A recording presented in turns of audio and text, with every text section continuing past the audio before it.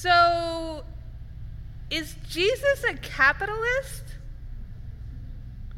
Does this story teach us that God is an investor and we're just supposed to be coming up with our best money-making schemes to get into heaven?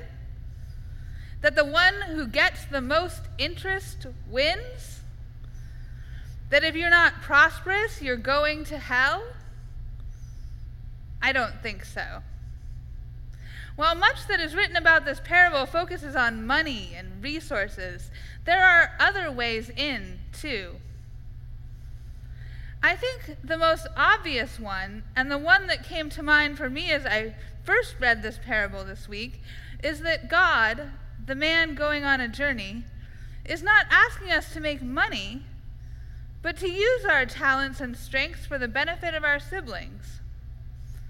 God is asking us not to keep all those amazing, sparkling parts of our personalities to ourselves, but to share them for the good of the world. I think this is an important lesson, especially for those moments when we feel unworthy. We limit ourselves all the time. We don't believe in our talents. We can't see what we have.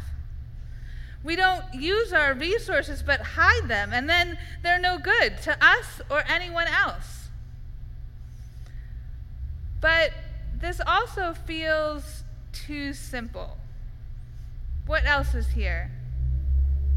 What I came across in my reading multiple times that really spoke to me today in the middle of a pandemic is this. This parable is all about fear. I don't know about you, but I am full of fear these days. I am afraid for my children, for what they are growing up into. I am afraid for myself, for my work, that I'm just not getting anywhere. I am afraid for my congregations, that they won't be able to grow, that the communities will start to feel less and less connected. I am afraid for our country, that we are retreating into our corners and forgetting how to work through problems together. I am afraid the sin of racism is spreading and not retreating. I am afraid the destruction of the economy by the coronavirus will be so total that we will never recover. And I'm afraid every time I go out that I've forgotten my hand sanitizer, that people will stand too close, that maybe I should have gotten a different kind of mask. A Google search will return numerous articles about the pandemic and fear. One early article was titled, "COVID-19, How to Escape the Pandemic of Fear." The CDC even has a page dedicated to mental health in the pandemic. Reading these from months down the line, I can say that sometimes we have not been able to escape the pandemic of fear. Sometimes we have individually and collectively had meltdowns. Some days the world has seemed surreal and strange, and everything has felt improbable at best and impossible at worst. And it all threatens to add up to inaction. I can keep my kids in the house, give up on projects I want to do, just stick to the basics at church. I can let go of dreams. I can keep what I have to myself. Sure, I can. But this will likely get me about as far as the third servant who buried the talent he was given. Why does this make God so angry?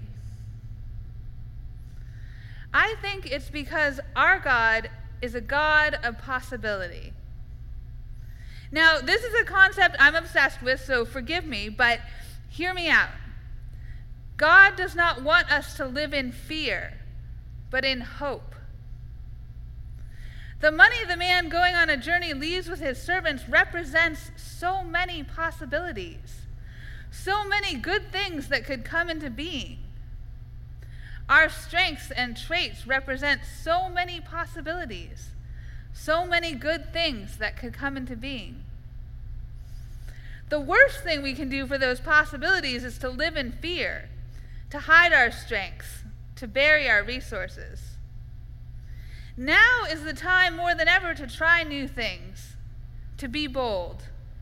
The craziest dream might just not be too crazy right now while everything is different, while everything is changed. We don't know what is coming next, and that is terrifying. What has already occurred is also terrifying. There has been so much death, so much illness, so much worsening of gaps in privilege and power, and so much of it preventable. We have collectively made mistakes. Our government has made mistakes. I personally have not been 100% perfect in my handling of this crisis. But the possibilities are out there. We can show care to our neighbors like we have been through Project Sandwich, and we are about to do through the ingathering.